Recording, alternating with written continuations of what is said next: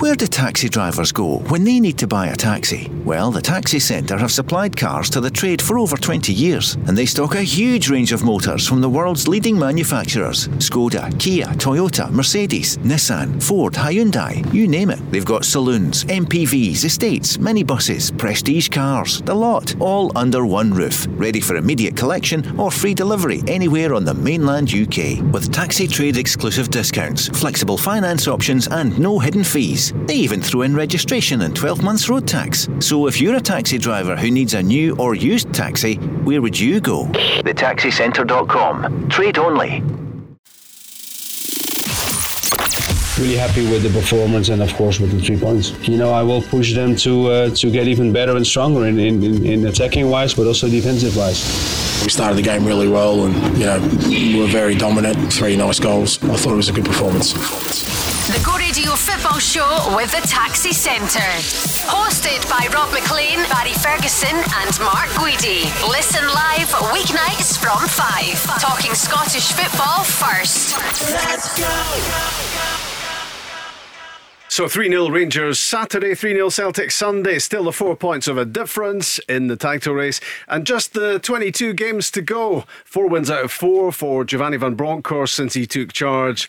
Making little tweaks to the way Rangers are playing, Barry Ferguson, but they keep on winning. Yeah, and it's certainly working, Rob. That's four wins on the bounce.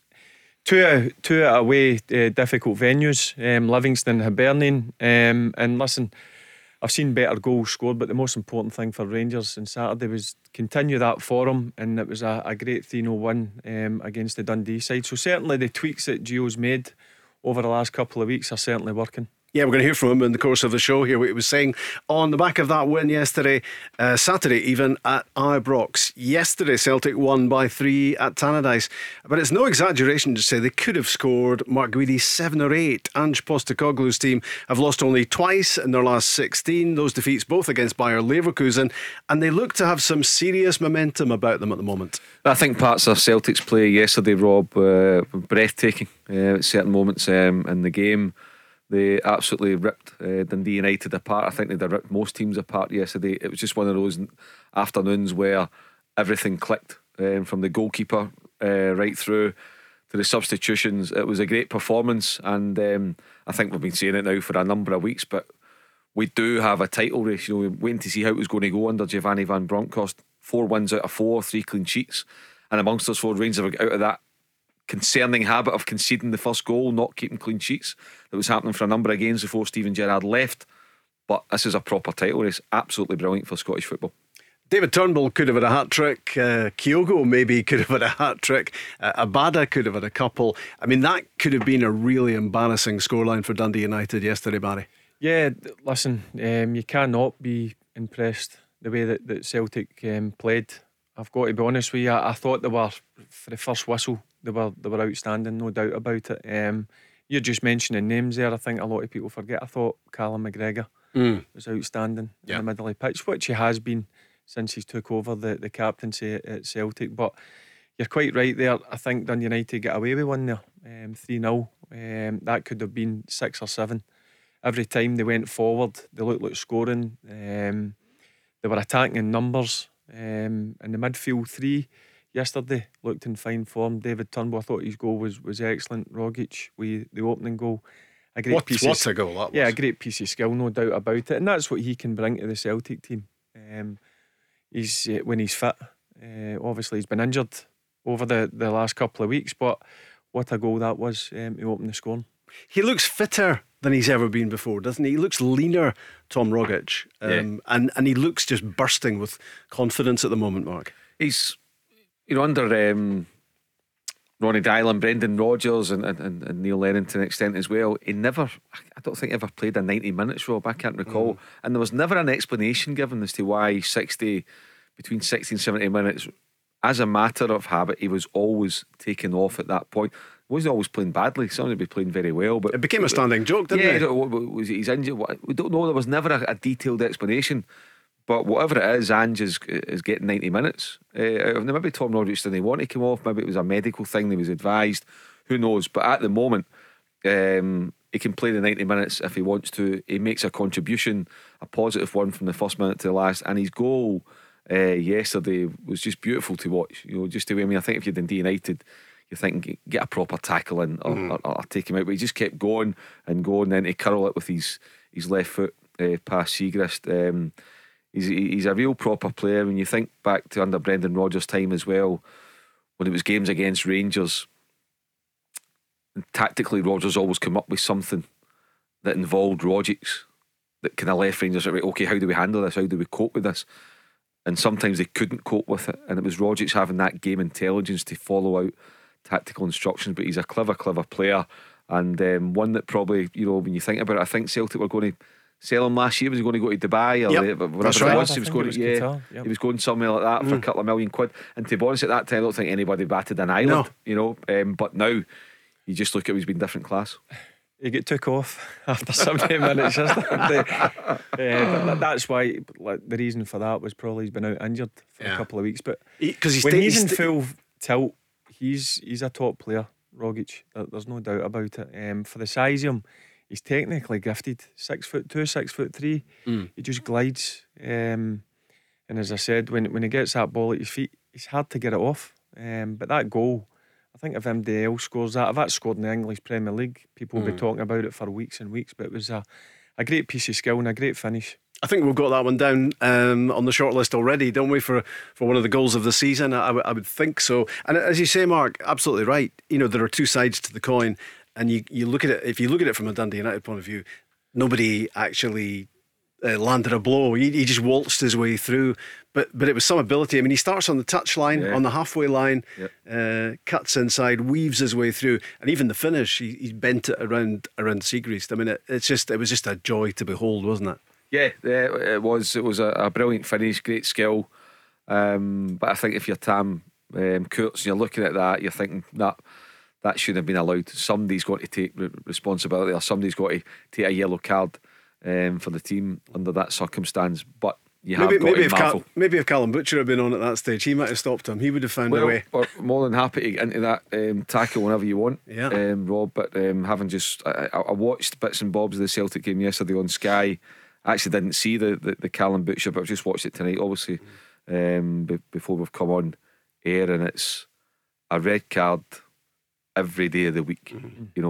I mean, absolutely, you can't defend it, and the only thing that you can say is thank goodness David Turnbull isn't in hospital just now, looking at missing the rest of the season. Yeah, he's a lucky boy. He's a lucky boy to come away unscathed. I think I'm right in saying that because he's been yellow carded on the pitch at the time by Don Robertson, that can't be changed, can it? He can't get a retrospective red because it's been dealt with allegedly.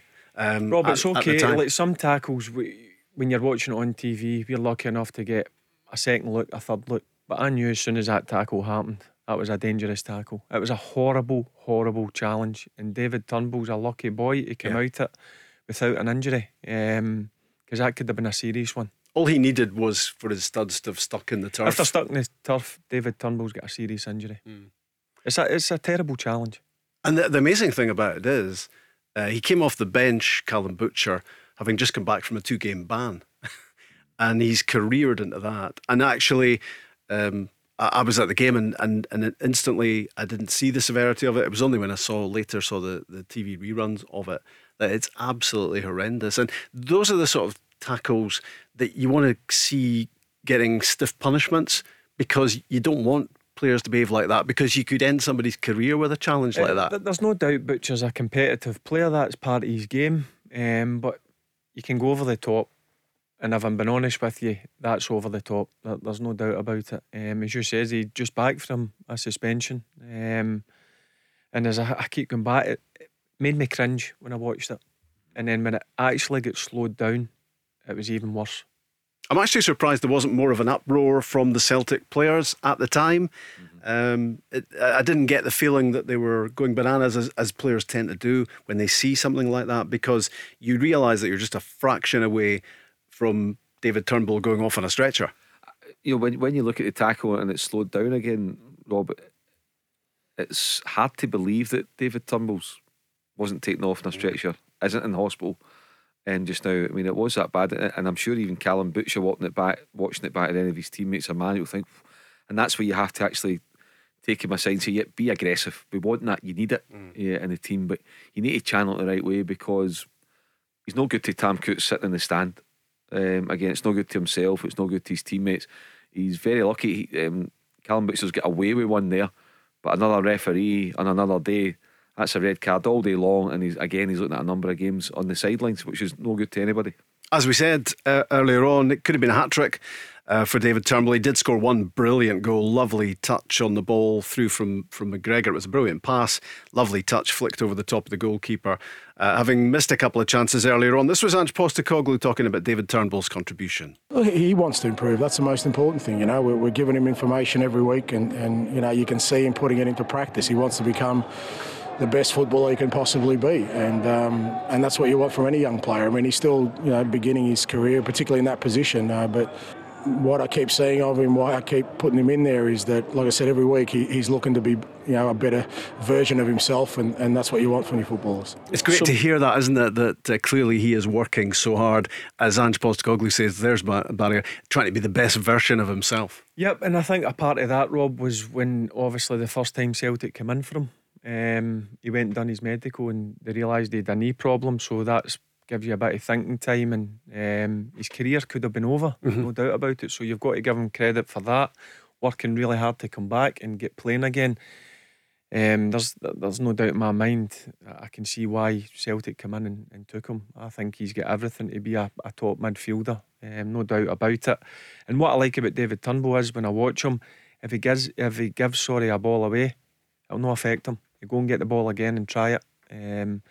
And the goal yesterday, he meant that. He meant that touch over the goalkeeper. There's no doubt about it. He meant it, and he looks to me, if he's went up a level again this season, it looks to me if he's really enjoying his football, and if he continues like this, he's going to be a top midfielder. It's another option for Stevie Clarke as well, isn't it, when you think about it, that the fact that they combine McGregor and he combined so well for Celtic, Mark, that obviously the Scotland midfield is going to be difficult to break into at the moment, but it says something about our quality in the national team that David Turnbull, the quality he produces, actually can't get in. Yeah, you know, he's not a starter for Steve Clarke. You can totally understand why. You know, that midfield engine room is the strongest part of the Scotland team. It would depend if Steve Clarke would want to change his shape in any way where you could accommodate an extra player. But at the moment, what Turnbull has to do is keep going. But there's 3 months to go till the Scotland game. 4 months, so it's a long way away. But he's certainly he's cemented his place in the squad. It's now trying to take that next step, but he faces some serious competition. But I agree with Barry. His touch was brilliant, putting it over Siegrist. And just to give a mention to Callum McGregor as well, the weight of pass, the vision. Not many players in Scottish football can do that, but Callum McGregor certainly can, and just another indication of what a top player he is and how he's just absolutely thriving having the Celtic armband. Yeah, it seems to have got better. He really has kicked on, hasn't he? I mean, Callum McGregor was already a really good midfield player, Barry, but he seems to have accepted the absence of Scott Brown, taken on more responsibility as a player, but also as Mark says, the captain's armband seems to have been a really positive thing for him. Yep, it can be a lot of weight on your shoulders, no doubt about it, but he's took it in his stride, Rob. No doubt about that. He's a top level operator. Look, a lot of people say he keeps the ball easy at times, but a prime example, he does a job for the team. He keep it nice and simple. But that pass, a lot of people, as we spoke about, were going on about the touch of David Turnbull over the goalkeeper and finishing it. Brilliant, but it's the ball that makes it. The vision. The weight, the pass. A lot of players wouldn't see that. That comes down to just pure vision. A lot of players would just play it to the side, but Callum McGregor played a fantastic pass, and that's what he's done all season. Even when Celtic were struggling last season, Callum McGregor was still a driving force in the Celtic team, and listen, he's carried it on this season. There's no doubt about it. And sometimes you look, as we talk about getting the captain's armband, he's got to carry the club everywhere he goes, but he's grasped it with both hands, and he's been exceptional for Celtic this season. It's a midfield trio, Mark, that is working really well for Celtic at the moment, isn't it? And it doesn't have, I mean, traditionally we always thought, I guess, in football you needed a scrapper in the midfield to allow maybe the other two to play and be creative. But there you've got three very creative players, McGregor, Turnbull, Rogic, all working in tandem really effectively. Yeah, I know there's not an enforcer type, if you like, but if Callum McGregor can handle himself, if need be, he can absolutely handle himself. Beaton can come in there, add a bit of steel. James McCarthy, I know he's not shown it yet in a Celtic jersey, but James McCarthy can handle himself as well. But first and foremost, Ange Postecoglou is looking at ability with the football and what you can do, and his team's just playing some lovely stuff, Rob. They're really pleasant on the eye. Again, credit where credit's due. 5 months ago, he came into a club in chaos, and you look how quickly he's managed to get it going. They're still in Europe. Yes, they'd prefer to be in the Europa League, but they've still managed to stay in Europe. They're on Rangers' coattails, which was probably all they would have wanted to be realistically, and get into the winter break, so Celtic could maybe be 6 or 7 points behind. They might be level, they might be 2 or 3 points in front. It'll be like that, but it'll be tight regardless come full time in January the 2nd. So Celtic's in a good place considering what the new manager had to pick up with and how much work he's had to put in, because new goalkeeper, most games, a brand new back four, a new captain, new strike force, and it's gelled, all things considered, it's gelled very, very well. We're going to talk about Rangers on the other side of the break, Barry, but do you see Celtic at the moment, the way they're developing, the way they're improving, as serious players for the title? Yeah, I think, I've said plenty of times before, I think it's going to get right down to the wire. No doubt about it. Rangers were in a mini slump until Gio has come in. He sorted that out with 4 wins on the bounce. They look to get their confidence back. They look, if they've shut up shop a bit at the back as well, they're not conceding the first goal. And if you watched Celtic yesterday, I thought they were breathtaking at times. So it's going to be a brilliant title decider, there's no doubt about it. I think there will be points throughout the season dropped, and I've said plenty of times, I think it will go down to the last couple of weeks of the season. Barry Ferguson, Mark Guidi, Rob Maclean, the Go Radio Football Show with the Taxi Centre on a Monday. And if you want to join us in the football discussion, 0808 17 17 700. The Go Radio Football Show with the Taxi Centre. Save on your new taxi with exclusive discounts across Skoda, Toyota, Ford, Seat and more. Let's go. It's Rob Maclean, Mark Guidi, Barry Ferguson on Monday's Go Radio Football Show with the Taxi Centre. Good to have you with us, and we love it when you get involved in the football discussion with us as well. 0808 17 17 700. At the weekend, Dundee United 0, Celtic 3. That was yesterday, of course, at Tannadice. Rogic, Turnbull and Liam Scales got his first goal for Celtic on his Premiership debut, coming off the bench to replace Greg Taylor late on. Rangers 3-0 winners as well Saturday against Dundee United. Aribo and Morelos on the score sheet, plus Ryan Sweeney's own goal. Livingston 0, Hearts 1. Livingston so disappointed that they didn't get anything out of that game. They played pretty well, played so well, and then Barry came up against Craig Gordon, which at the moment is not a great idea. Yeah, but it's no surprise. Craig Gordon's been in phenomenal form this season, not just for Hearts but for Scotland. He was a massive player last season for Hearts, getting promoted out the Championship, winning the league, and he's just getting better wage. Craig Gordon, every time I watch him, he pulls off some unbelievable saves. So I'm not surprised that Craig Gordon was the top player in that game. It's actually getting ridiculous watching Craig Gordon, because it's happening on a weekly basis now. I mean, he is building up some showreel of saves, and generally speaking in a game at the moment, it's not just one save. Actually, there's about 4 or 5 of them.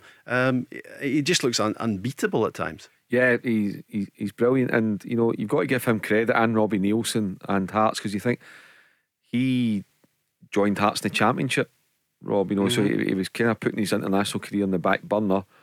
It's always going to be difficult to be a first choice for Scotland when you're playing in the Championship, but he thought, no, he could see the longevity with Hearts. He may well get a testimonial when you look at the length of service over 2 periods.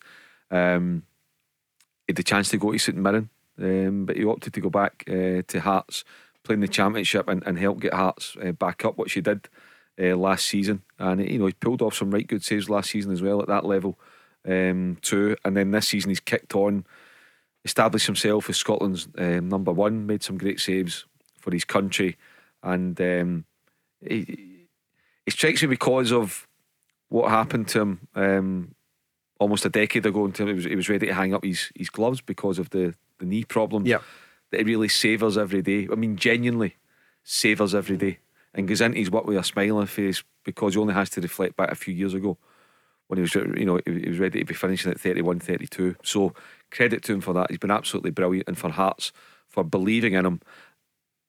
But for Celtic, when you look at it, what a catastrophe it was last season, particularly with the goalkeeping position. Again, it just hammers home the point.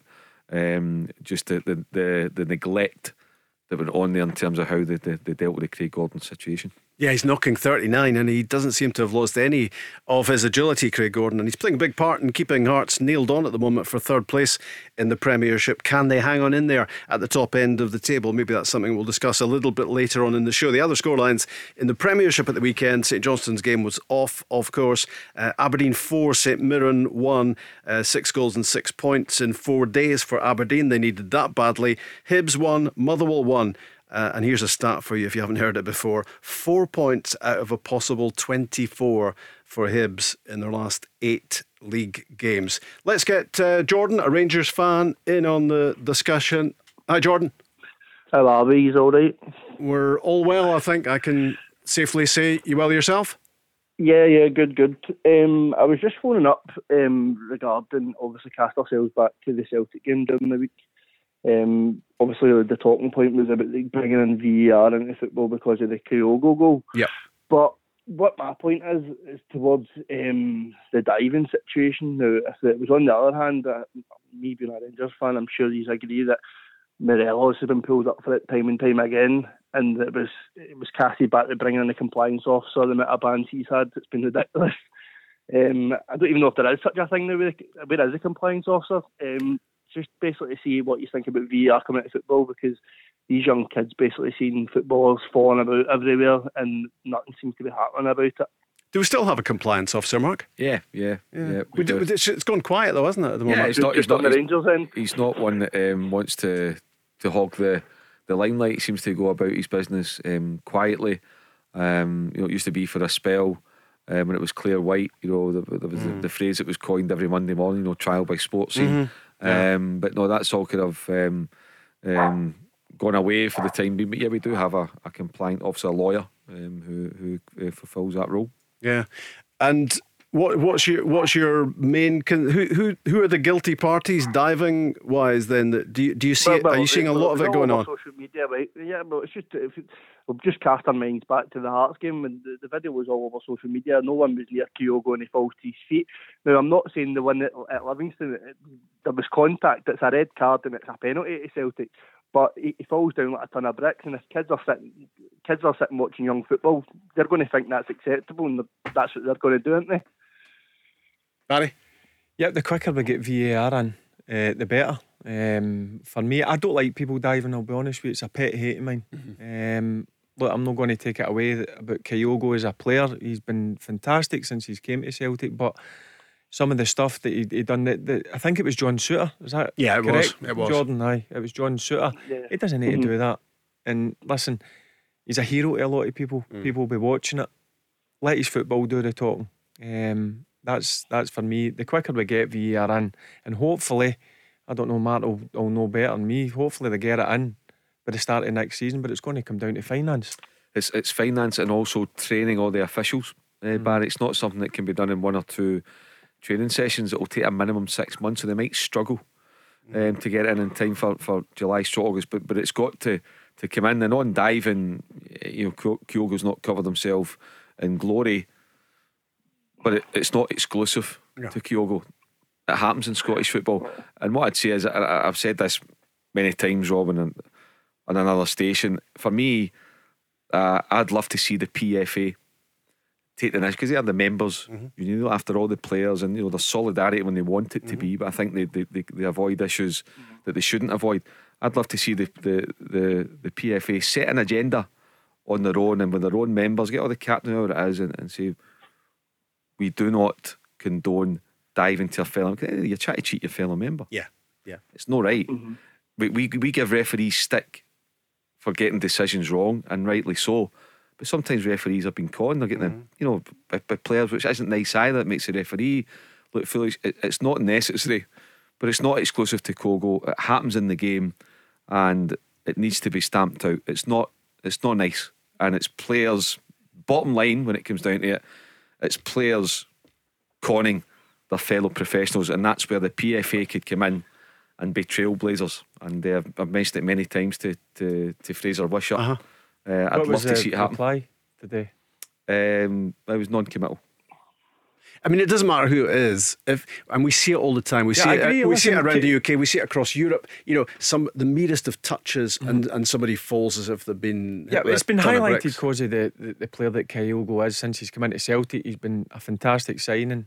He scored many goals, but I'm not just going on Kyogo. I think any player that's caught diving and cheating, they should have the book thrown at them. Yeah, we go through phases, don't we, where we try and up the punishment levels and try to stamp it out, because that's the only way. I mean, somebody's got to suffer for diving. Yeah, I mean, and also as well, you have really got to differentiate between a clear dive, and Barry will know, being a player and managing the teams, sometimes you've got to make allowances because you're anticipating you're riding it. Sometimes but when it's clear diving, then in other cases it looks like diving but it's not really diving, and that's where referees, managers and players can get together to decide a punishment. But when it's absolutely blatant, throw if the you book ask at any centre forward, if they feel a touch, they'll go down. And I'm fine. I see if it's a slight touch, you are going to, and especially when you're moving at pace. Yeah. But if nobody's beside you and they're conning the referee, they're conning the opposition, then you've got to come hard on them. Jordan. Yes, no, I totally agree. But the thing is, like Barry said, Kyogo, me being a Rangers fan, right? But Kyogo, he's a decent enough player to avoid that. Now, the Livingston one, it was minimal contact. The Livingston player didn't have to do it whatsoever. There's contact, they've got the penalty. But then again, he's looking for it every time, as any striker would. But where's the punishment? Because at the end of the day, I'm sure, me being a Rangers fan, it's happened a couple of times to the likes of Morelos. You wait till Monday morning and he's got a ban, and then this weekend Kyogo goes put straight back in the Celtic squad. There's got to be some sort of punishment. It's not one rule for one and a different rule for another. Yeah. Andrew Phillips is the name that I was searching for there, who is the compliance officer at the moment, and the fact that I actually didn't really know that it was him who was the compliance officer tells the story, because it's not happening the way. I mean, it used to be such a regular thing on a Monday morning that something or other, someone or other would be hauled up retrospectively because of video evidence. I think I used to be the judge on Trial by Sports Scene, actually. It's funny, he's been there for 10 months. Yeah. So it just shows you, 10 months. Yeah. 10 months he's been in the role for. Claire White rings a bell. Yeah, she get involved in a few things. It was almost like weekly basis. What was different, but Andrew Phillips. Listen, that's not to say he's not. He's been sitting in his office for 10 months twiddling his thumbs. He will be doing stuff. I'm sure he's earning his keep. But and there'll be stuff going on privately as well. Yeah. Behind the scenes that we don't know about. But yeah, it is interesting that I had to look his name as well and researched it there. 10 months he's been in the job.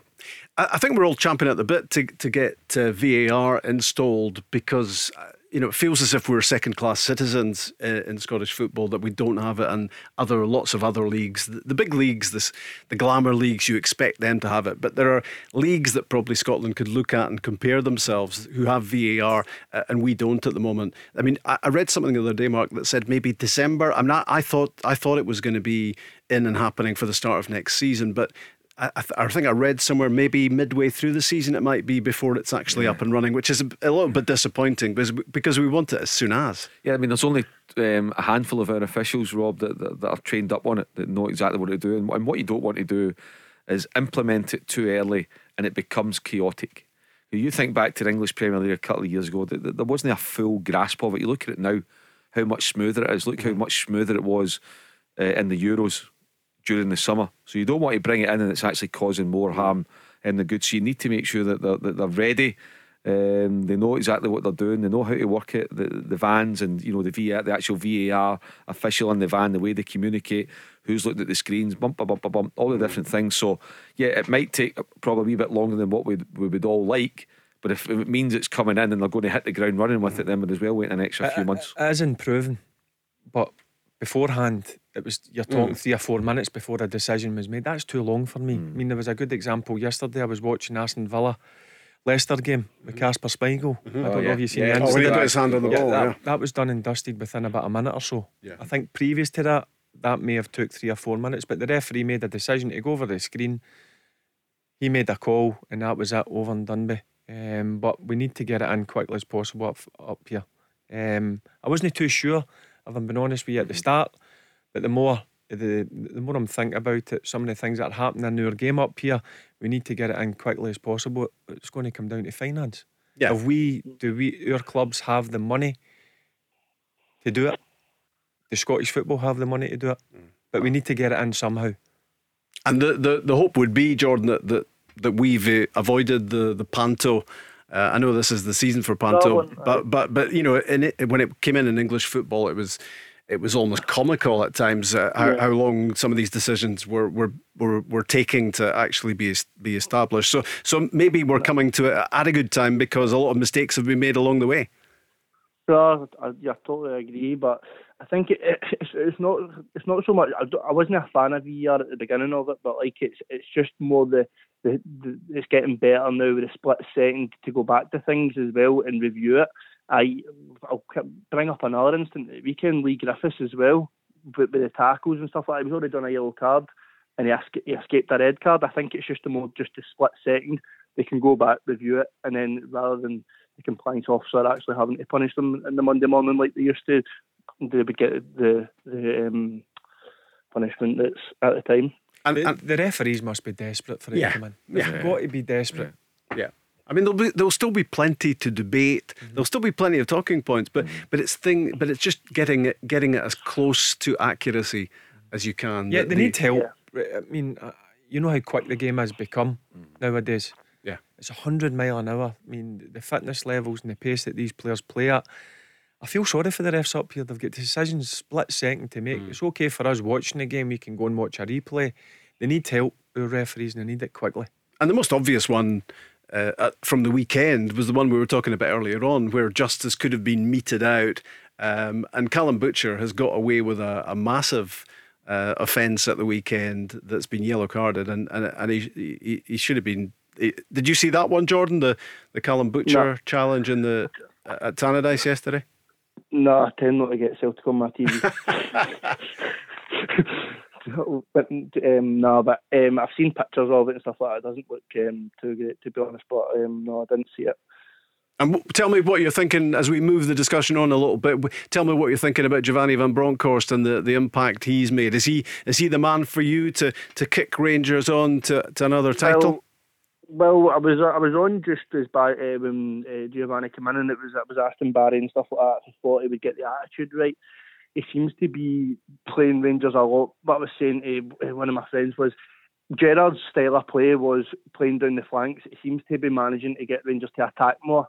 And what I mean by that is watching. I can't remember the last time I seen Rangers actually manage to shoot from outside the box and they wanted to walk the ball in. The style of football he's managed to play the couple of games is the type of football that I like to see, and hopefully it just goes from strength to strength. So good so far. Are you liking Rangers better at the moment, Barry? A bit more solid. Yeah, there's no doubt about it.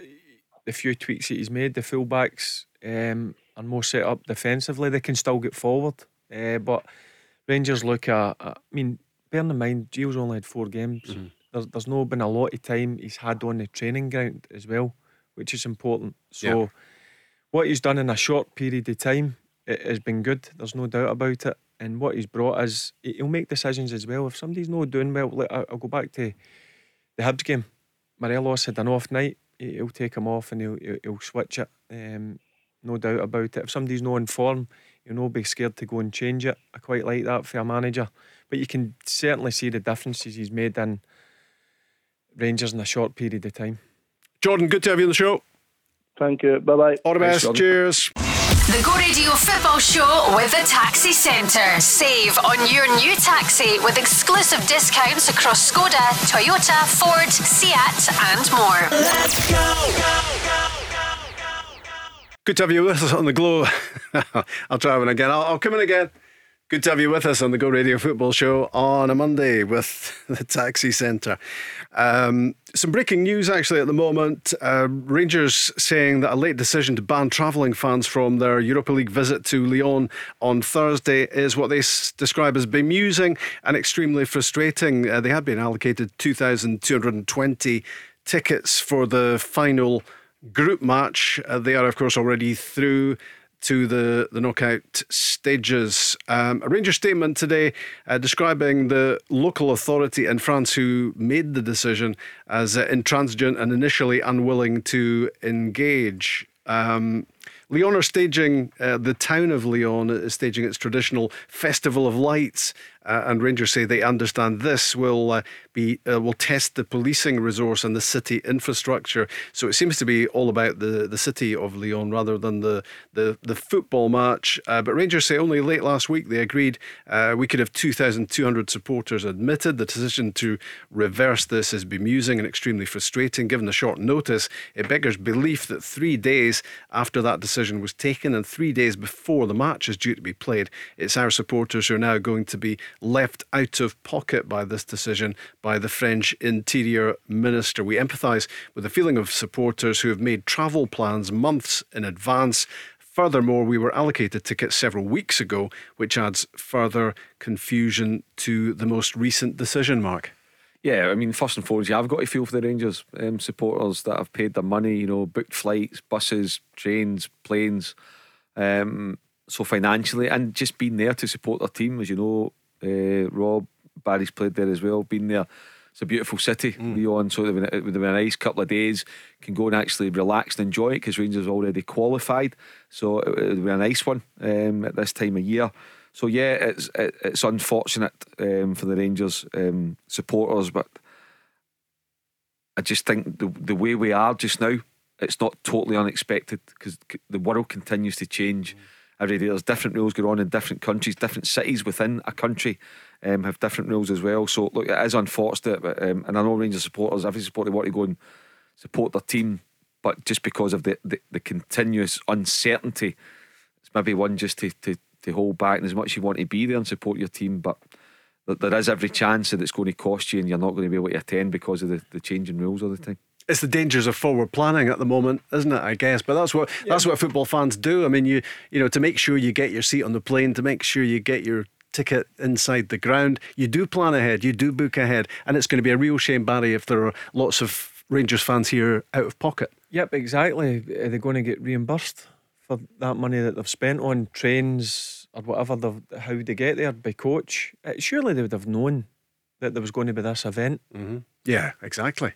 A couple of weeks ago when they gave Rangers 2,200 tickets. So I feel for the fans. As I said, they're out of pocket at this moment in time. I would like to think that the Rangers fans who have spent their well earned cash will get that money back, but who knows. But surely the town or city of Lyon would have known this event was going on, and I don't see the reason why they let Rangers have the 2,200 tickets. So hopefully the fans who have spent money get that money back. Yeah, let's hope there is some form of reimbursement, and you can understand why Rangers are saying today that they're bemused about the whole situation. Very short notice change of plan there. Let's talk to Regan.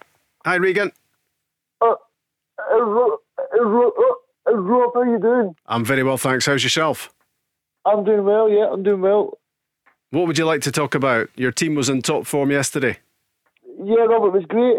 Actually, I caught a bit on the radio as well. I thought Celtic played really well in the first half, and I seen it, Rob. I thought Tom Roggage's goal was superb, and I think something else that's been overlooked is the impact that Ange Postecoglou's had on Tom Rogic as well, Rob.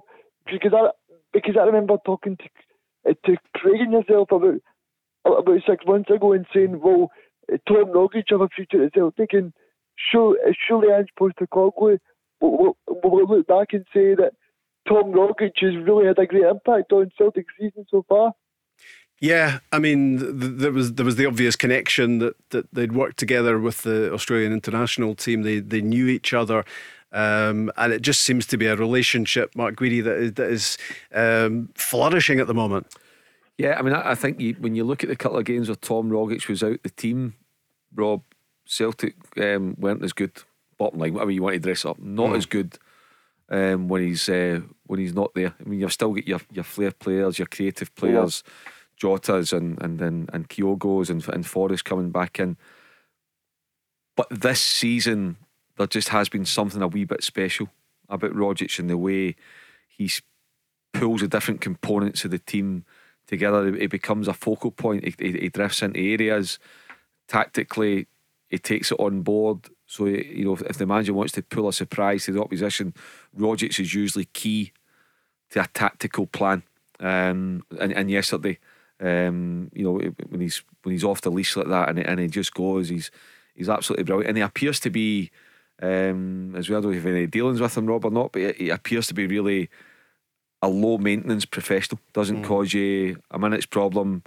Plays for Australia, goes and gets his work done for his national team, goes home and gets right into it with the club side. But there's obviously been, well, it's just down to the Australian thing, but clearly some kind of connection there. There's a real connect with the manager and the player in Celtic, and absolutely reaping the benefits of it. Let's hear Ange talking about his fellow Australian in the Celtic midfield, Tom Rogic. Yeah, brilliant. I do know him well, and he's one of these special footballers, mate. When the ball goes to him, I think everyone just stops and sees what he's going to do, because you want to be paying attention. That's not the time to be looking down on your phone or taking a drink. You want to stop everything you're doing, and pleased he got his goal today. He's probably, that's the area he's let himself down a little bit so far this year. He's had some good opportunities, so I'm pleased he got the reward. I mean, he's getting much more out of Tom Rogic, I think, than happened previously. I mean, we were talking earlier on, he looks leaner, he looks fitter. He's part of the press when Celtic are piling the pressure on, and maybe that wasn't the Tom Rogic of old, Barry. I'll be honest with you, Rob, I've always liked him. I've always thought, even previous to Postecoglou, I always thought he was one of Celtic's best players. I've got to be honest with you. I know he looks leaner, there's no doubt about it. But for me, a firing Tom Rogic should always be in the Celtic team. And when he's in the Celtic team, I think Celtic are a better footballing team. Because he can win games on his own. You seen there was yesterday was a prime example. How many players can go and do that in the game up here? Not many. He just glides when he's in full flow. And listen, the most important thing I think for him is he looks happy. Obviously Postecoglou trusts him, and I don't think previous to that other managers did. So you've seen with the injury when he's out and Celtic miss him, that there's no doubt about it. And I think Tom Rogic is a top footballer. Is that going to be up there, Regan, for goal of the season, do you reckon? I think it definitely will, Rob. But something Barry touched on there about when Tom Rogic got injured. That's something that worries me as a Celtic fan, is that the squad strength is not great at the moment, but I see Celtic are linked to 3 Japanese players in January, so that'd be good. One thing I just wanted to pick up with you guys is the influence of McGregor.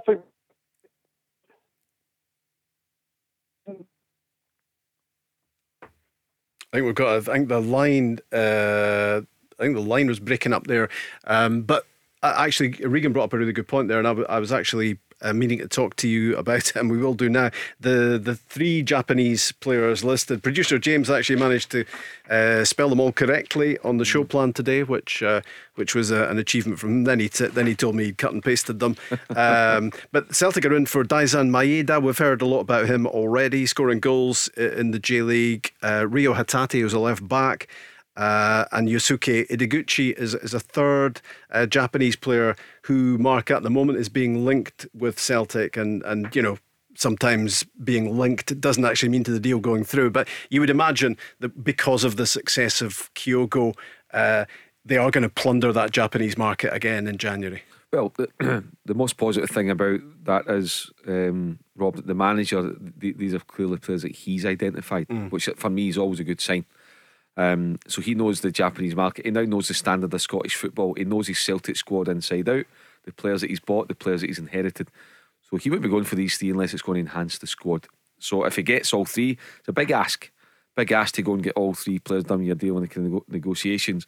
But it looks to know there's a willingness from the three players to come. There's probably an acceptance from the clubs in Japan that going to Europe's going to enhance these guys' careers. So they'll probably let them go. I've not looked in depth at all three, but certainly had a look at Maeda, and he looks to be a bit special. So if Celtic can get the business done, then on paper it looks as though it's really going to enhance the squad, and that's what Celtic need for the second half of the season as they try to push towards the title. We're not far from that January transfer window, Barry, and it's going to be very interesting, isn't it, to see what happens. We're working on the basis that Celtic are going to obviously make moves to beef up their squad. But it's going to be interesting to see what happens at Rangers as well, because Giovanni Van Bronckhorst will have players in mind. There's no doubt about that. Yep, it'll be interesting once the 1st of January comes to see what both Celtic and Rangers do. There's no doubt, you've heard Postecoglou, he wants to get business done as early as possible. He's mentioned that, get them through the doors as quickly as he can. And on the other hand, with Rangers, will their players leave? I don't think there will be any players that will leave unless there's a crazy offer that comes in. That might change in the summer, and it'll be interesting to see if Gio wants to add one or two players. But we all know the January market, it's a difficult market. So I'm looking forward to see what both Rangers and Celtic do, because this could kick them on, because the final 4 months of the season for me is going to be tasty.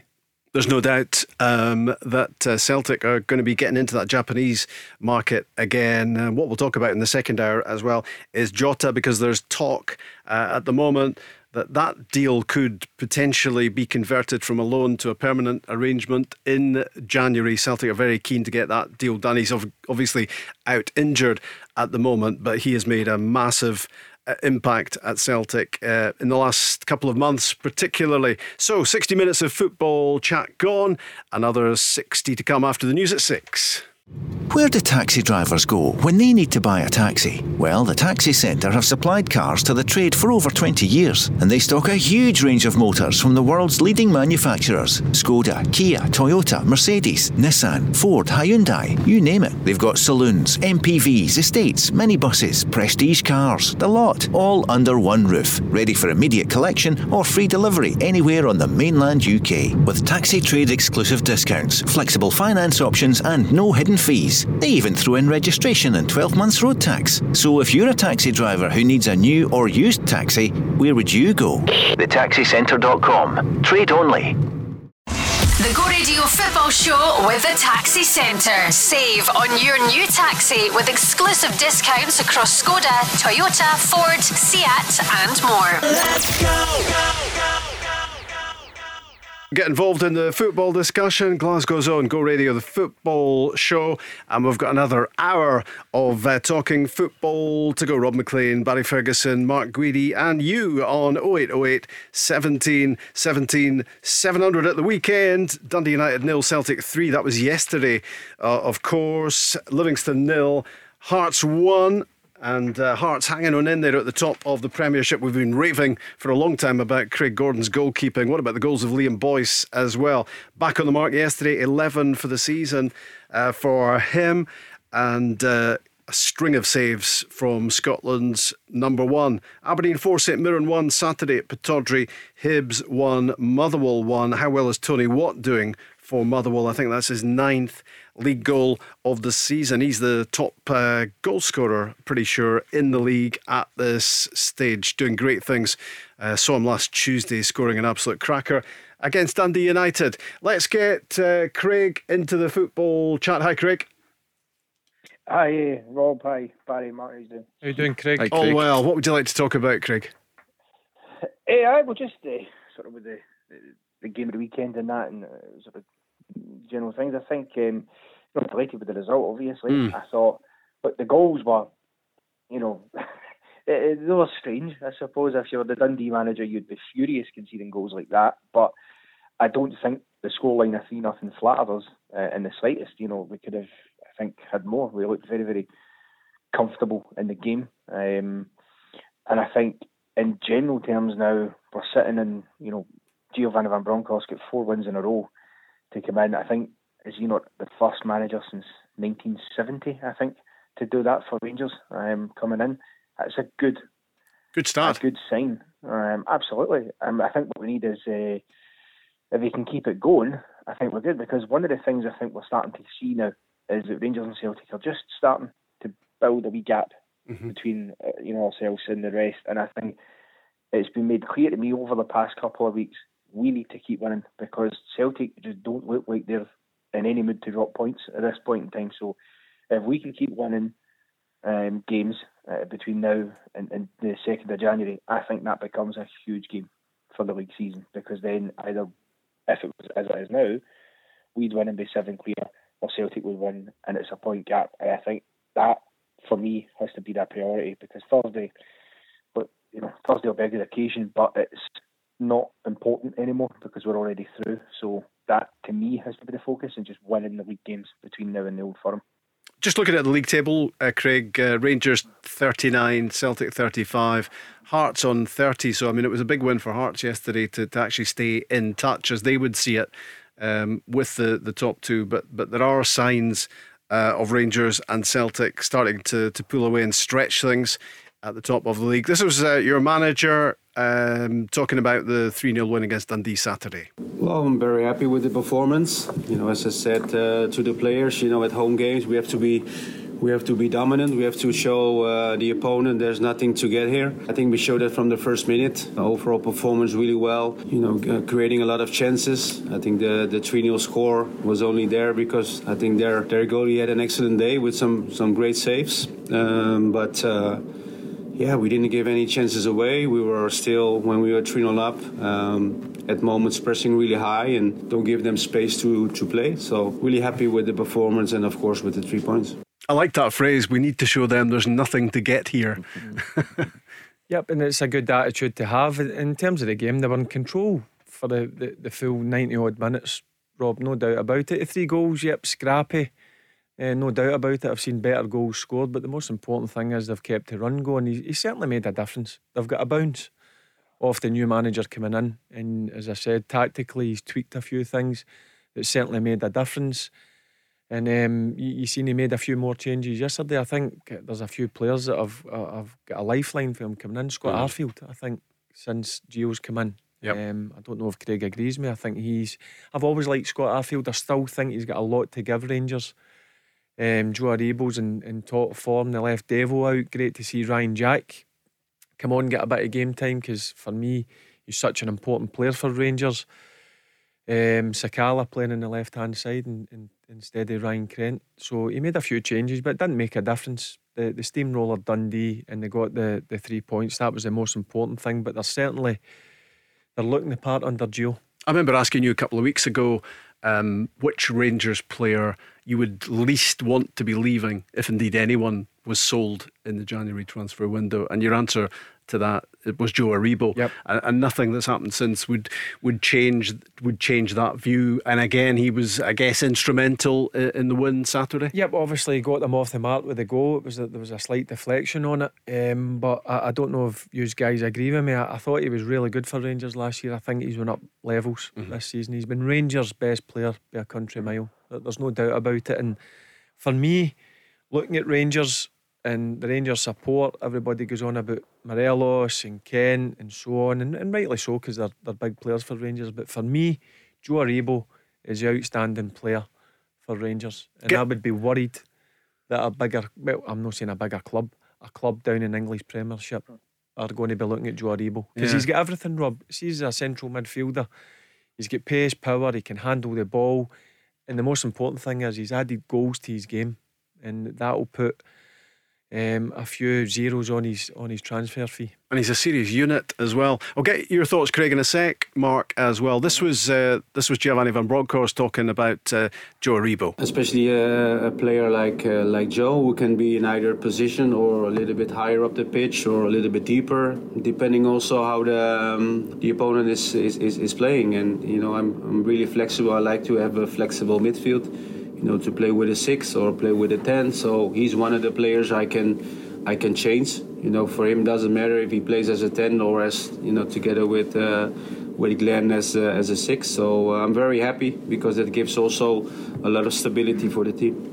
He's good to listen to, isn't he? You get an interesting insight into what Giovanni van Bronckhorst is thinking, looking ahead at how this Rangers team is going to develop under his management. And clearly Joe Aribo, Craig, and the flexibility he gives is really important to what the relatively new gaffer is wanting to do. Listen, absolutely. I think one of the great things about Aribo, he's kind of a player who's came to the club and you can see the progression he's made in the time he's there. To the point where right now I think he's undroppable in terms of a starting player. I think one of the brilliant things he brings is he attracts defenders to him when he gets the ball, because he's got they know the threat he poses with the footwork he's got, and what it allows actually at times is space for the likes of Morelos or Sakala or whoever else to drift into, and he's capable of taking the ball down. 2 or 3 players, when you look at, I think it was the Hibs game, very, very tight situation, and his fast footwork was incredible, getting by to get a shot away, albeit it wasn't a great shot. He should have probably went low, but ultimately that's what he's got in his locker. And when he does score goals, they don't tend to be tap-ins, no. Which is, I think, a great talent to have. But he's an important player because you need guys like Aribo to stay fit, because he'll give you everything, and he's always a threat. And even teams like this weekend, obviously we're playing Hearts, that's going to be a really tough game at Tynecastle. But if Joe Aribo's at it, the rest of the team tend to follow suit, in my opinion, because he just creates that kind of opportunity for them. But for me, Craig, I don't know if you agree, but when I see Joe Aribo in full flight, I think he glides with the ball. I think he keeps possession really well. He's got a lovely first touch. He lifts his head. He can come inside off the wings. I don't know you as well, Rob. You agree at that? Now, before I say what I'm going to say, I'm not saying he's at this level yet. He's a long, long way to go.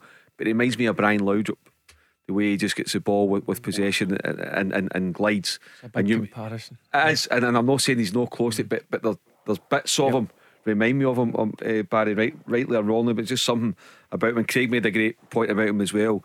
He attracts players to him, which creates space and freedom from others. But it's just when I've watched him more recently, he makes a positive impact in the Rangers team. He's get better and better. And again, it's, if you want to strip it back to the business model, that's what Rangers should be all about. Getting them, free transfer, sourcing them. Yeah, they've had to weigh him in, and I think there was a hefty agent's fee involved as well.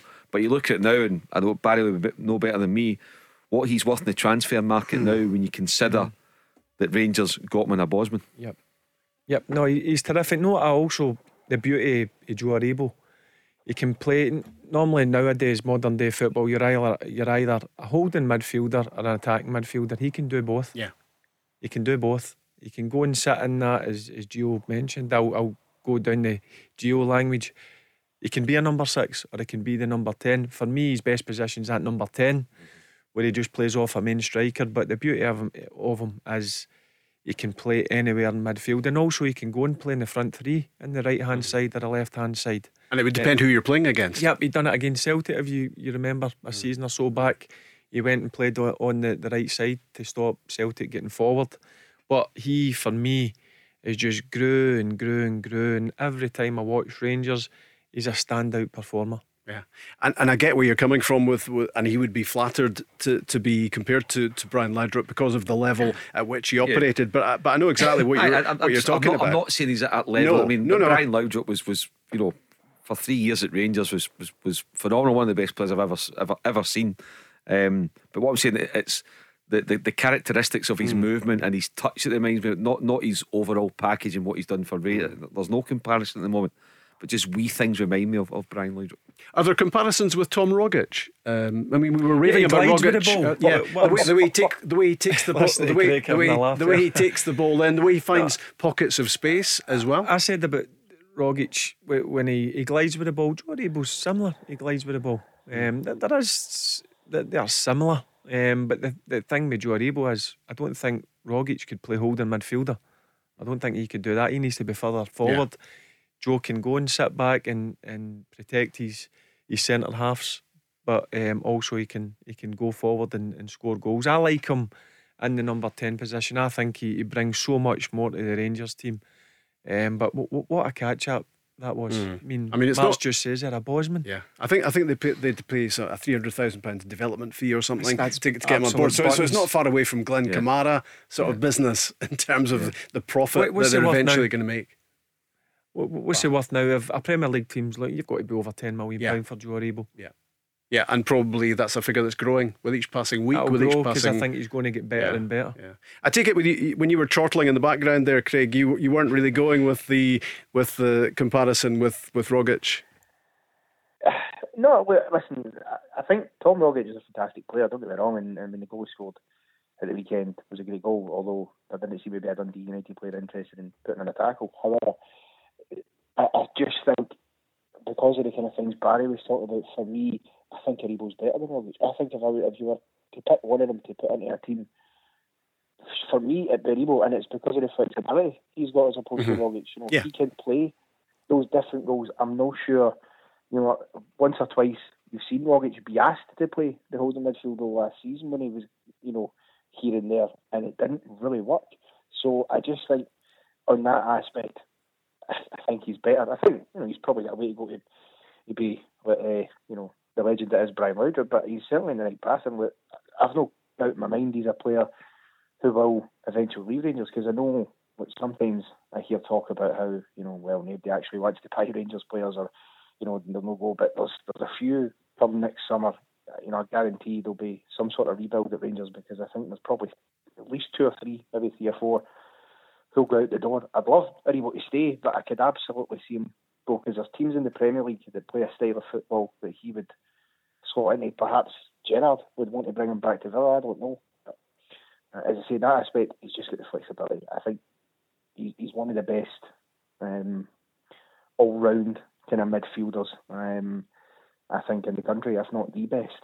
And what you want to do is develop assets, whether they're delivering for you on the pitch or whether they're piling up the value off the pitch when they eventually go, Mark. It's all great business.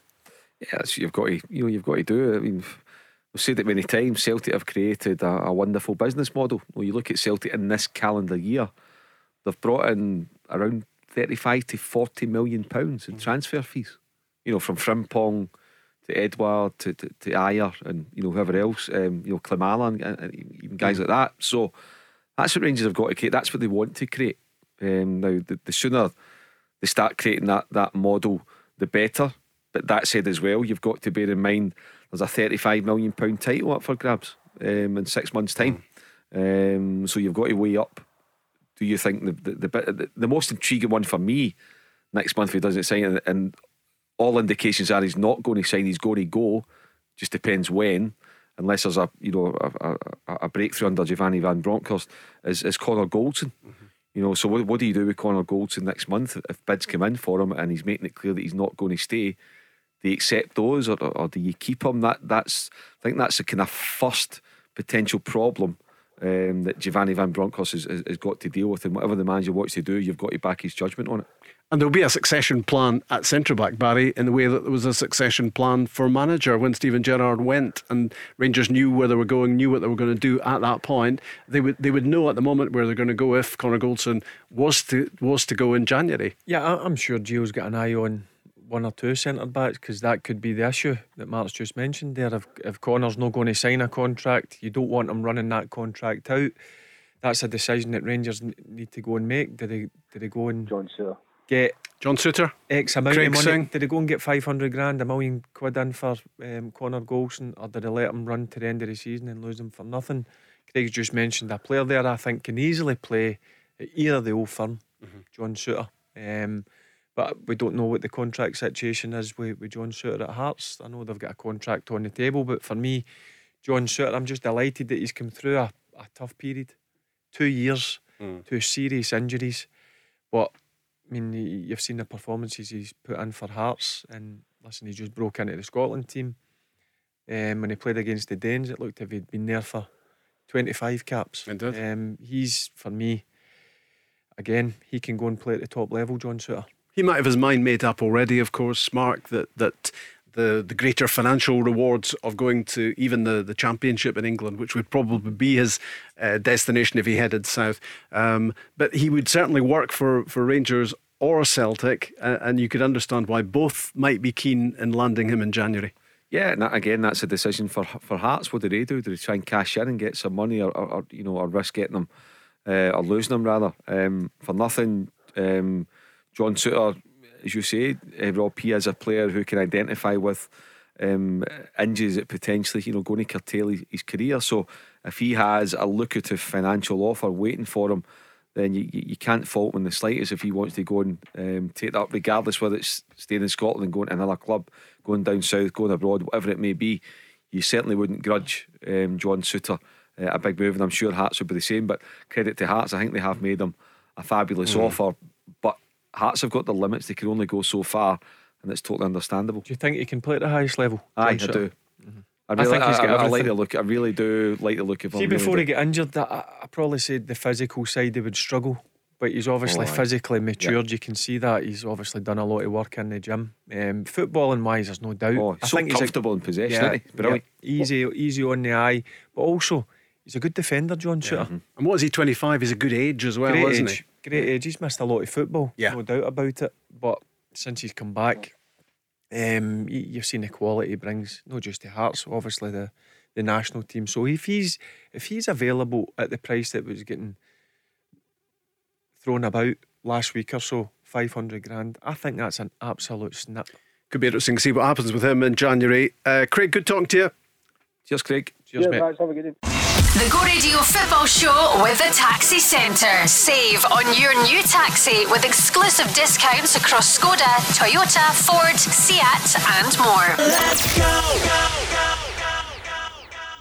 It's a Monday on the Go Radio Football Show, looking back on the weekend, looking forward to a couple of European games, and they don't mean much in terms of progression because we know exactly what's happening for Rangers and Celtic already. Rangers in Lyon, and we were speaking earlier on about that ban on Rangers fans travelling, and let's hope the ones affected are going to get their money back, or at least some sort of compensation for a late change of heart, really, in terms of the French authorities. And a few Rangers fans looking into that at the moment. So Rangers in France to play Lyon Thursday, Celtic at home to Real Betis, on the back of a weekend which produced some very interesting results in the Scottish Premiership. And as for the Celtic women's team, they won the SWPL Cup yesterday. They beat Glasgow City at Firhill. I think the crowd was somewhere between 3,500 and 4,000. I think it was a record crowd for that cup final, Mark. Yeah, it's good to see the women's game growing and growing, Rob, all the time, particularly in Scotland, so many full-time clubs, and now a lot of investment, big improvement, infrastructure, pathways for kids and for teenagers to go up and into full-time football.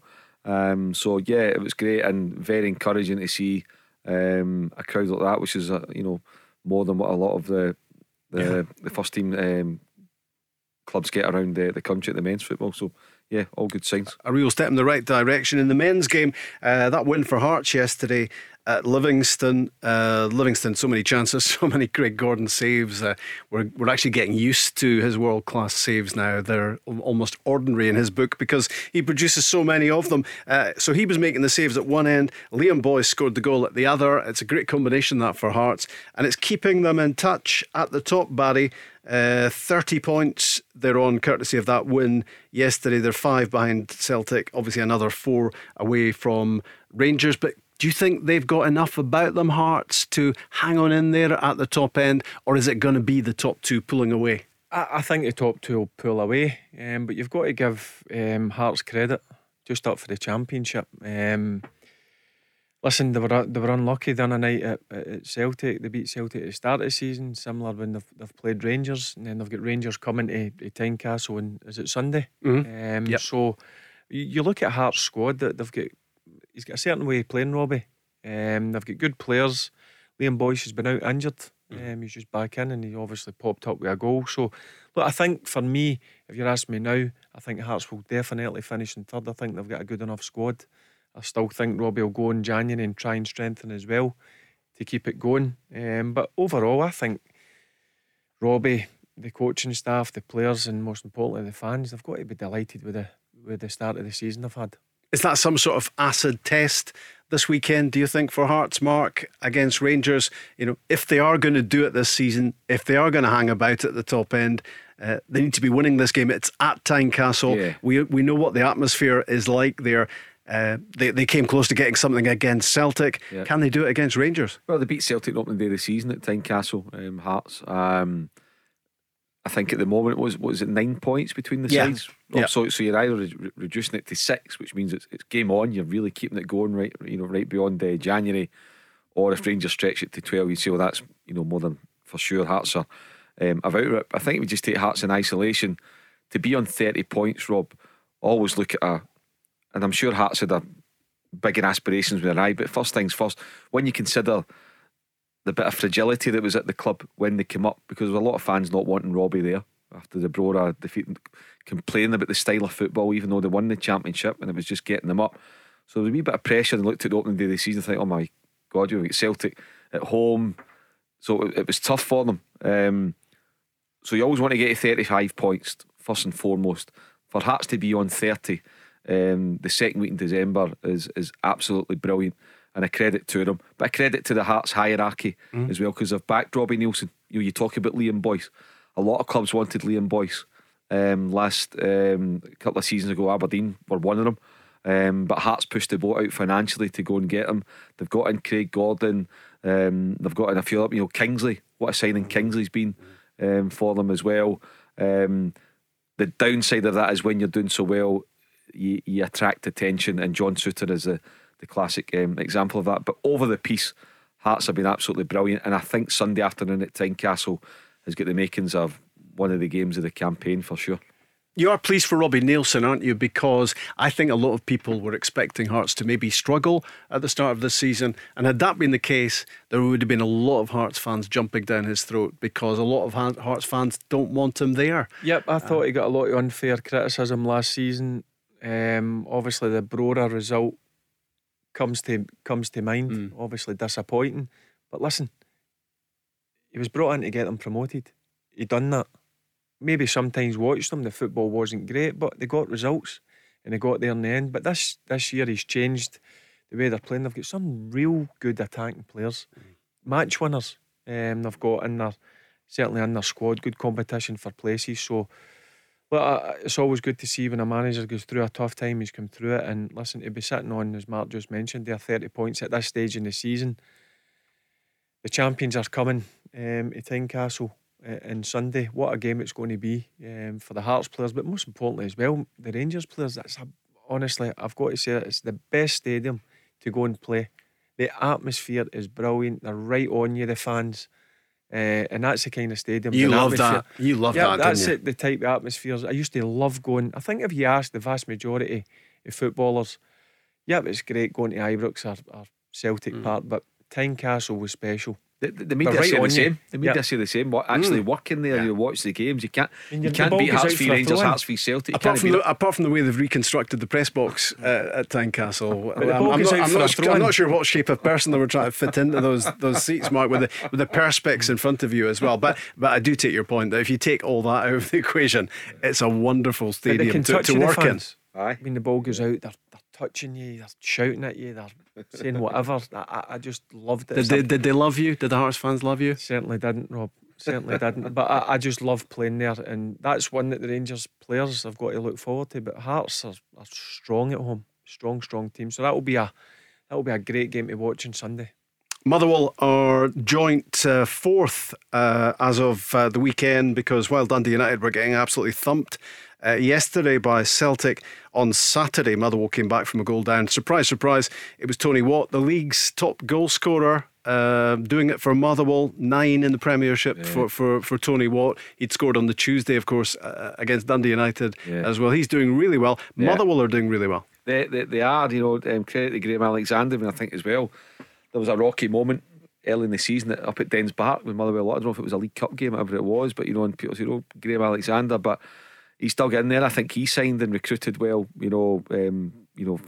think getting the goalkeeper was always an important step, getting him on a permanent basis. Liam Kelly, it was absolutely great. And one or two others have been brought in, and Tony Watt's finish on Tuesday night against Dundee United was sublime, and then to follow up with another goal. I think Gordon Strachan, I'm not sure if he's on record as saying it, but certainly privately, when he was Scotland manager, he included Tony in a couple of squads. Gordon said, so you can back 4 years or so, but he said that Tony had it in his locker to be one of the best Scotland strikers in modern times. He possessed the ability to go and be something pretty special, but it was just about getting him to focus and have that total commitment to his profession. Now he's probably not had that, but maybe the pennies dropped and he says, I have it in my locker to be something special. Maybe the boy doesn't realise it himself, but if he keeps going the way he's going, he has got to be included in that Scotland squad for the games. I'm not saying play, and I'm not saying he's ahead of Che Adams or ahead of Lyndon Dykes, but what I'm saying is he can certainly be an asset to the Scotland squad. Yep, 100%. He's found a team or a club that suits him. Motherwell's good for Tony Watt, but Tony Watt's good for Motherwell. He just looks lean, he looks fit. Some of the goals, I mean, you were at the game against Dundee United. Yeah. What a finish. What a finish that was. Even at the weekend, great finish against Hibs. For me, just and his work rate as well. Yeah, he just never stops. Yep, he's had that for me. I've always liked Tony Watt. It was just too many clubs. Just for some odd reason, Motherwell just suits him. I don't know why. He just looks settled there. He looks hungry, and the form he's on, as you just mentioned, top goal scorer in Scottish football just now. Nine goals. He's got to be in with a shout. If he continues this form, I thought maybe he would have got a shout the last double header. Maybe a bit disappointed. He's just got to keep this form up, and you never know. He could creep into that Scotland squad. A big win for Aberdeen at the weekend. 2 wins on the bounce for them. 6 goals and 6 points in the space of 4 days, beating Livingston midweek, and then 4-1, and could have been more at Pittodrie on Saturday against St Mirren. Couple for Ramirez, couple for Marley Watkins, and suddenly the league table looks a lot different for Stephen Glass, doesn't it, Mark? Yeah, I mean, and I think as well, just before the last international break, Motherwell went out to Pittodrie and won, I think, was that right, Rob? Yeah. And that was, Aberdeen had that couple of good results, and then they were stopping their tracks with Motherwell, but they seem to have got it going. Again, I remember watching Aberdeen a couple of times early in the season, Rob. They weren't getting results, but they were playing well. They were creating chances, the amount of shots on target, but they just couldn't keep them out at the other end. But now you see Ramirez, you see Hedges coming back in. The pace of Marley Watkins as well causes defences all sorts of problems. I think you can see Scott Brown just orchestrating things too. Lewis Ferguson driving on, and they've managed to get a couple of good results without Calvin Ramsey at right back, who's a special young footballer, and Joe Lewis has found his consistency. He's settled down again, hasn't he? Which is so important. Goalkeeping is so important. So pleased for Stephen Glass, because the backing that he's had from Dave Cormack, the budget. You look at the squad they've got a frightening squad. They should be getting results that they've been getting the past couple of games, and it's good to see that they are. And there's no doubt, Barry, the pressure would have been on had these results not gone his way. The last couple of results against teams that Aberdeen would see themselves beating, the pressure was mounting because Aberdeen were slipping and sliding towards the bottom of the table at that stage a couple of games ago. Well, we spoke about it last Monday. Yeah. The 4 days, the 2 games he had in the 4 days, obviously Livingston and St Mirren, for me they were must win, or he would have been under pressure. As I said, I look at the Aberdeen squad, the starting 11, the players that you've just mentioned there, they're very good players, and even you look at the bench, it's a strong bench. So they should be further up the league. There's no doubt about it. some of the performances have not been good enough, certainly with the quality they've got within that squad. But that's a massive 4 or 5 days. They 2 games, he must have been under a bit of pressure. But listen, the players showed that they could handle that pressure. 2 good results against 2 teams who are difficult to play against. Livingston and St Mirren, they're not the easiest teams to come up against. So well, how many teams score 4 against St Mirren? That doesn't happen very often. One thing you would does say it? about Jim Goodwin's St Mirren teams is they're well set up. They're strong defensively. They're a strong unit. So to get 4 goals against them, Aberdeen must have been in fine form. So it was a great week for Aberdeen. They needed that. They needed their 2 wins badly, and it was 2 convincing wins as well. Will you be seeing Lewis around Christmas time at all? Yep. So he'll be in better fettle then, off the back of. Listen, he wants to win games of football. Yeah. Listen, you're a bit down when you're no winning. He's a grumpy Ferguson, isn't he? Basically, he's a typical Ferguson. Yep, he likes him on. He likes to win. And listen, that's a good thing to have. Never lose that. But it's been a tough season, as I said. I just get through the players that they've got there. Real good quality players. They've got guys that can win games of football. You look at the middle 2, Scott Brown and Lewis Ferguson. That's top midfielders. You look at Ryan Hedges. For me, on his day, can win a game of football. Ramirez got a double at the weekend. That's 11 for him so far. Ross McCrory at the back, I think, can only get better and better.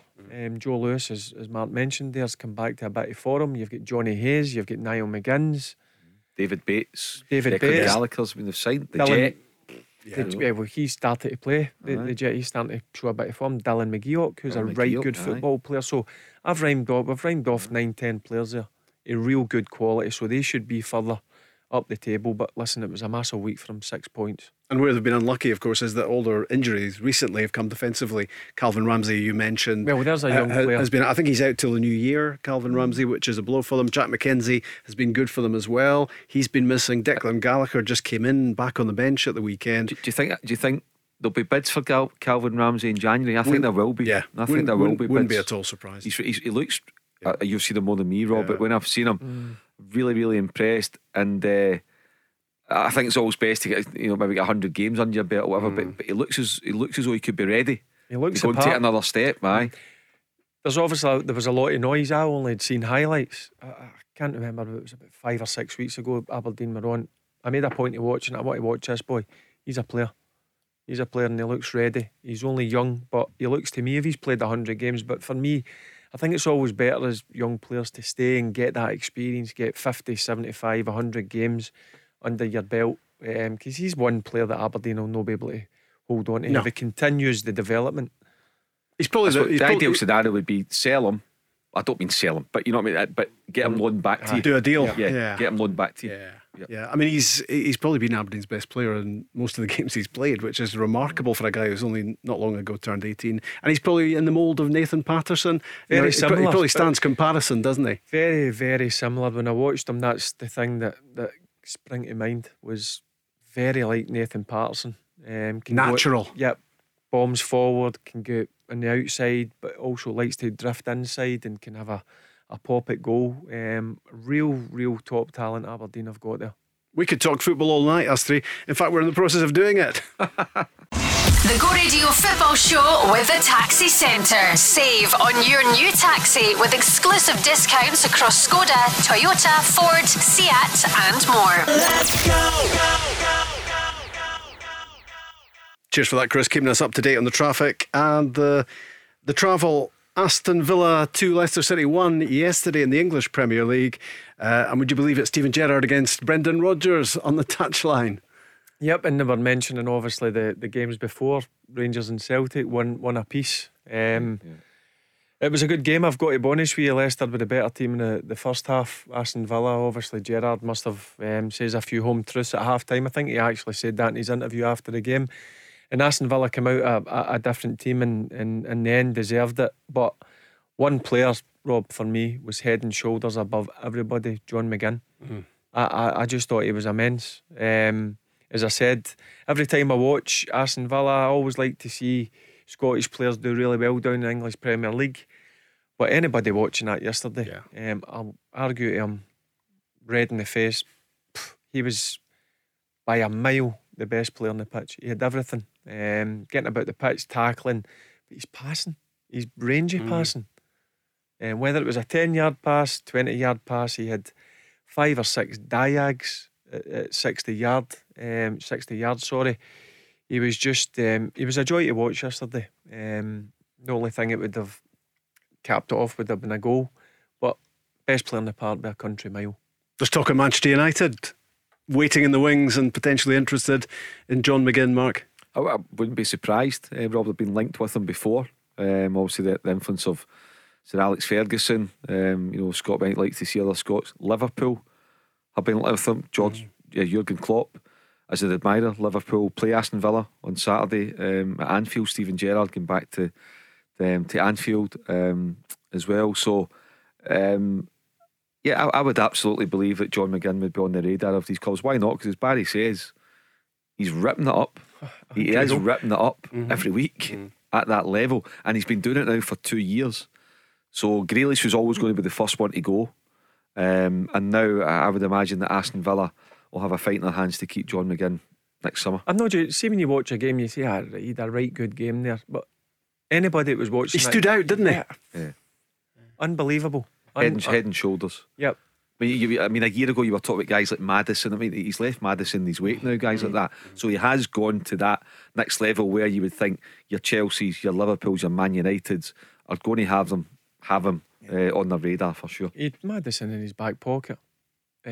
Just as I said, his all-round game. But you think of John McGinn, like just getting in people's faces, and he can get about the pitch, and he can tackle, and he can use his big backside to brush players off. But on the ball, first touch, passing it, whether it was first time, taking a touch, opening his body, switching play.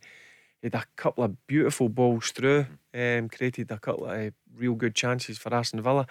He's just all-round game is improved so much, and every time I watch him, he stands out a mile. And I'm sure Gerrard will be absolutely desperate to get him in a new contract, because don't be surprised if the top 4 clubs ain't looking at John McGinn. And Gerrard will love working with him, and obviously John McGinn can only get better. If you think about it, working under a player like Steven Gerrard, like Gary McAllister, the coaching nous of Michael Beale as well. So with the greatest respect to the previous coaches that he's had there, that should take him up again. And maybe you're just seeing the influence already, just in 2 or 3 weeks. Just that extra wee bits, that extra wee, they all talk about that extra wee 0.5%, 1%. That's the difference of you staying at Aston Villa and getting a move to a Liverpool. It's just those small percentages. And I have to say, I'm going to Anfield on Saturday, Rob, to see beauty. And I can't wait. I'm thoroughly looking forward to it. Nice. A cracker, absolute cracker. He's always had that physical side to his game. You're talking about the finesse that he's adding all the time to what he does, Barry. And the thing he does as well, which every manager wants in their squad, is that effervescence that he's got about him, that he brings to the Scotland squad every time he comes. It's infectious, isn't it? It affects people round about. Yep, he starts in terms of going and closing down. He'll go and he'll be that guy who'll go and close an opponent down. I go back to the Hibs days. You would look at him and think, you're a good player. Yep, he can maybe go down in England and have a good career. But he's went up levels. And I'm not just talking 1 or 2 levels. He's became one of the top performers down in England. The Premier League. The players that he's coming up against week in, week out. And as I said, you'd think John McGinn 2 or 3 years ago, box-to-box midfielder, can put a tackle in. Now he's a right good footballer as well. He's added so much to his game, whether that's down to John working really hard in the training ground, working on things. But Mark makes a good point. There's nobody better you can learn off than Steven Gerrard. He was one of the best midfielders there's been, and also Gary McAllister. He could play as well, so I'm sure he will learn so much, and I'm sure that he will improve so much. And I'm positive when Gerrard sees him close up, he'll be desperate to build his team round about him. I could see John McGinn, I don't know if you agree, but I could see John, of all the clubs that we've mentioned, if he was to go, I could really see him thriving in a Liverpool team under Klopp. Really the energy levels. I could see John McGinn being a real star in a Liverpool team. But could you not put him into quite a few teams? Oh, aye. But just there's something about the way he plays and the way Liverpool play that I think he'd be a great fit. I think they'd be a great fit for each other. You know, and what was Jordan Henderson, obviously getting older. coming towards the end. Is he going to be a replacement for him? But he would suit a Liverpool because he's the way that Klopp plays. I mean, it's that rock and roll in it, full energy, 100% in people's faces. John McGinn never stops, and you see that for Scotland as well. He's a real driving force, not just for Aston Villa but for Scotland as well, because he's one of our most important players. He's just turned 27 as well. Just checking there. So he's in his prime, coming into his prime, isn't he? His best 5 years of his career, shouldn't he? 27 to 32, 28 33. About the best 5-6 years of his career. Yeah. Let's hear from Giovanni Van Bronckhorst. Been hearing clips of the Rangers manager right through the show, and this was him talking on the back of the Rangers 3 Dundee 0 result on Saturday about the way he's using his fullbacks. I think everyone has to adapt and make sure that we are attacking as a team, and we can see where the spaces are. Today the spaces were more on the side, so I give a lot of freedom to my fullbacks at times when they can go up and join the attack. So especially when today we only played against one striker. I think they have the ability to do so. And then also when one fullback is gone, the other ones have to make sure we are well organised when we lose the ball. It's what we were talking about earlier, Barry. It just changes game to game, doesn't it? Depending on the opponent, how he uses the individuals within his team. Yep, and he says something there that he's obviously made a tactical change when one fullback goes. Previously, when under Gerrard, the two fullbacks were right high up. If you kind of notice, if it's, say for instance, Tavernier has got the ball and he's driving forward, Barisic tucks in a wee bit, whether that's in with the two central defenders or the holding midfielder.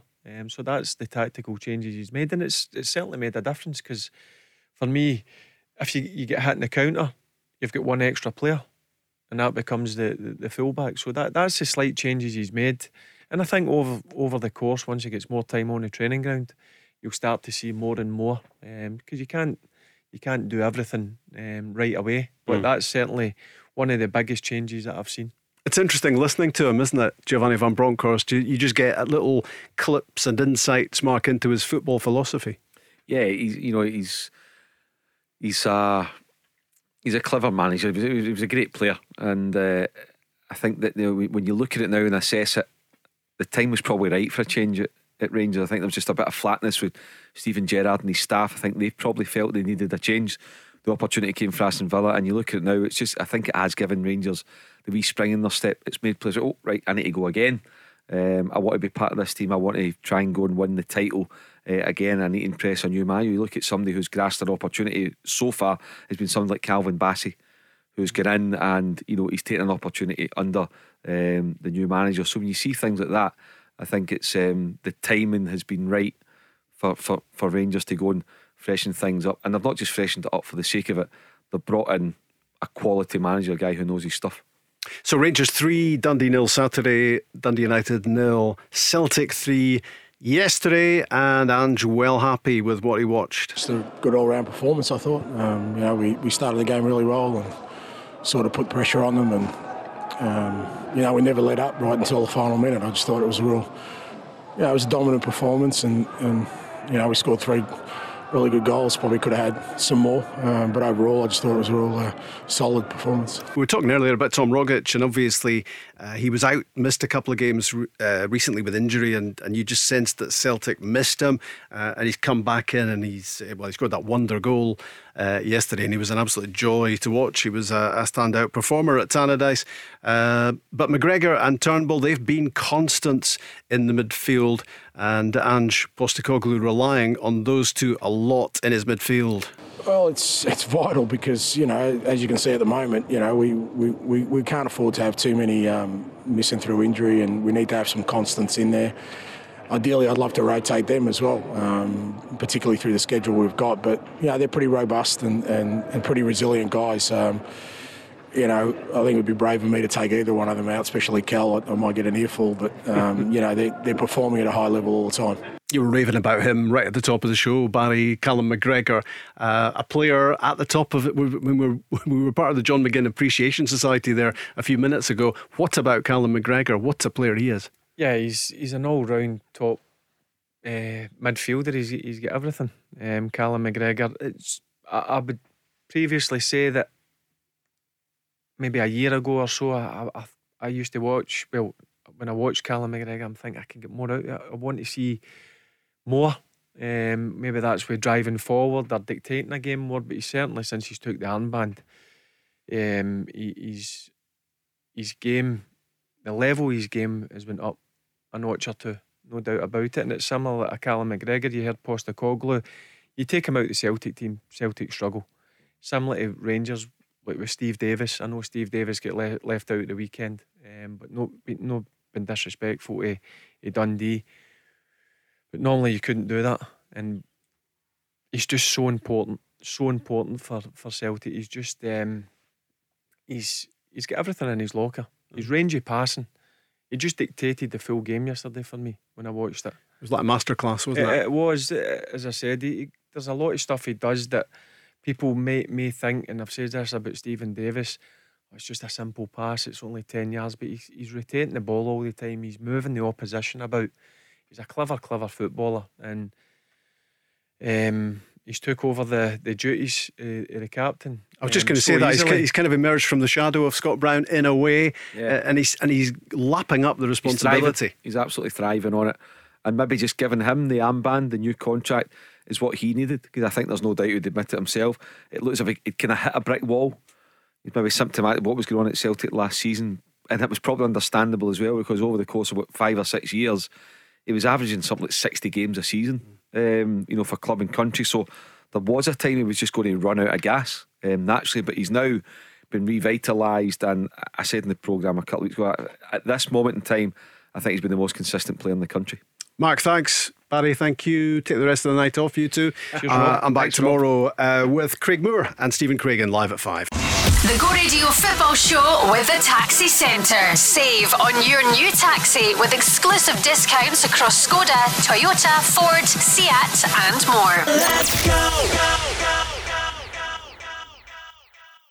Where do taxi drivers go when they need to buy a taxi? Well, the Taxi Centre have supplied cars to the trade for over 20 years, and they stock a huge range of motors from the world's leading manufacturers: Skoda, Kia, Toyota, Mercedes, Nissan, Ford, Hyundai, you name it. They've got saloons, MPVs, estates, minibuses, prestige cars, the lot, all under one roof, ready for immediate collection or free delivery anywhere on the mainland UK. With taxi trade exclusive discounts, flexible finance options and no hidden fees. They even throw in registration and 12 months road tax. So if you're a taxi driver who needs a new or used taxi, where would you go? TheTaxiCentre.com. Trade only.